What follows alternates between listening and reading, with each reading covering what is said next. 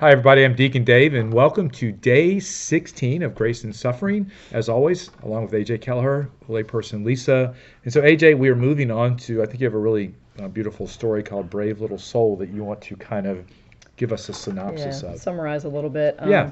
This was a story that a friend saw posted on Facebook, and I believe the credit goes to John Alessi, not someone I know, but the story was very appropriate because it was posted right after a family friend of theirs had their young daughter pass away after battling cancer for years. And the story just really kind of spoke to, I know my friend, and I think a lot of other people.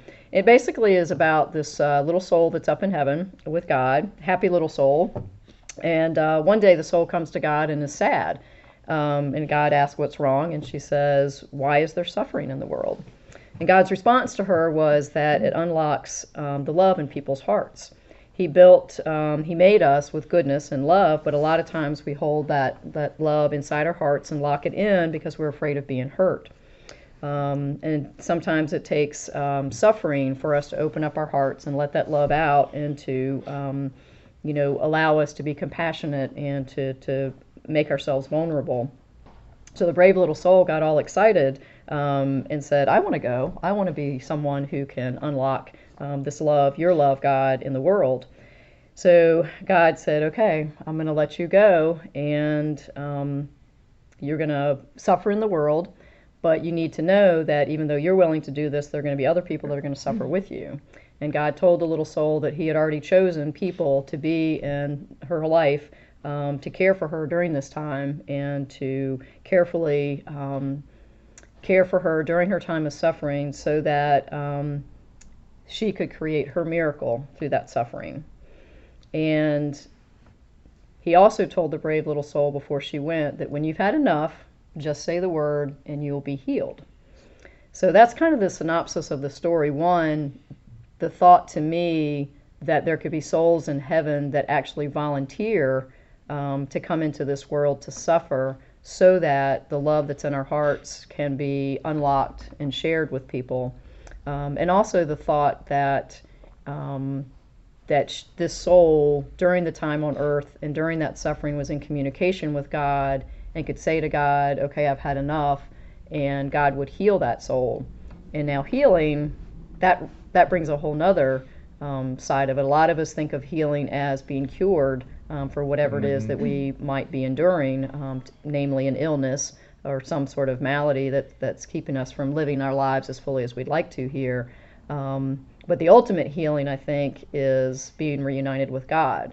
So being able to look at that healing not necessarily as that earthly miracle that we so often want, but just the comfort and knowledge of knowing that the person we love is now reunited with God. This story reminds me of the Eucharist.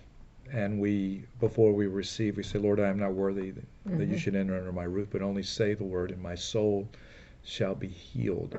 And so the Lord provides us with His body, blood, soul, and divinity, which is extremely important, ladies, as we are going through any kind of trial or difficulty or suffering, to know that in a very intimate way, the Lord seeks to enter into us, to incorporate us into who He is through the Eucharist. So, and all of the stuff we've talked about, especially with all of these emotions of suffering and so forth that we've talked about, the Eucharist is that food for a journey, especially during suffering that we need to sustain us, to keep us out of despair, to give us strength and courage to continue on our pilgrim journey on earth. Lisa. Well, that story that you were telling AJ, it reminds me of something I recently heard was when somebody who had like a chronic illness and was suffering, the person asked, "Don't you want to be healed?" And the person responded, "No, I just want to offer all this up. And I want to be able to dedicate my suffering to God and as a prayer for other people." And I don't know that we've talked about offering up a whole lot so far. Maybe that's Not some yet. things to come. Yeah. But is it upcoming later? Yes. Okay, Yes. so then we won't talk about it. You'll just have to stay tuned to see what's going on. Yeah, what you just said, Lisa, it's interesting because one of the things early on when Jeff was kind of struggling with the diagnosis of ALS and, going through that acknowledgement and owning and embracing period, and he expressed his fear about dying with ALS, not dying, but the process of dying with ALS. And I just remembered, I told him two things, and this was two things that the Holy Spirit put into my head to share with him, is one, that the things that had defined him all of his life, which were his physical abilities and his strength and his ability as a firefighter to help other people, that those are things that he did, but that wasn't who he was, that he wasn't any different now that he was physically no longer able to do those things. And the second thing is, at one point, he lived for over 7 years, and at one point, all of the friends that we had met with ALS had passed away before him. And he's like, I don't understand why I'm still here. And I told him early on, I said, be in communication with God throughout the whole time. And I truly believe that you and God will figure out what this journey looks like and the timing of when either you're going to be healed because that's his plan for you, or in Jeff's particular case, he was the same way. He said, if they discover a cure tomorrow, I'm not sure I want it because I'm on this journey and I want to see it through. Of course, I told him that, maybe seeing it through is being healed and doing something great with that. But I think he was in communication with God, and I think he knew a little bit more about what God's plan for him was, and he was definitely embracing that. Anyone who could say what Jeff said had clearly in some way encountered the crazy radical love of Jesus. Because otherwise, I don't know that you make that statement, right? Right. That, hey, if they make a cure, I guess, no, God, we got this thing going and we're going to keep right on going with it. I was going to say something, but I cannot remember what it was. I was so intent. Oh, I know what it was. Jeff, his suffering became a ministry.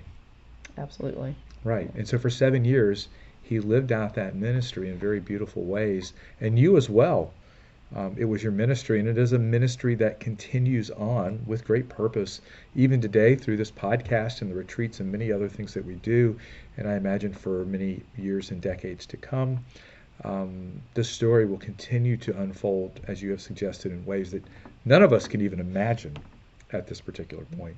Any other thoughts, ladies? All right, well, let's close in prayer. Lisa, it's your turn, I believe. In the name of the Father, and of the Son, and of the Holy Spirit. Amen. Amen.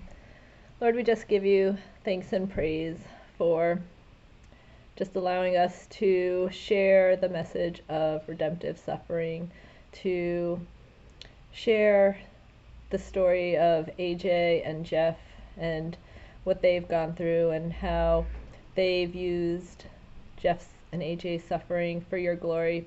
And may all our sufferings also bring glory to you. And we pray all this in the mighty name of Jesus. Amen. May Almighty God bless you in the name of the Father, and of the Son, and of the Holy Spirit. Amen. Amen. See you next time.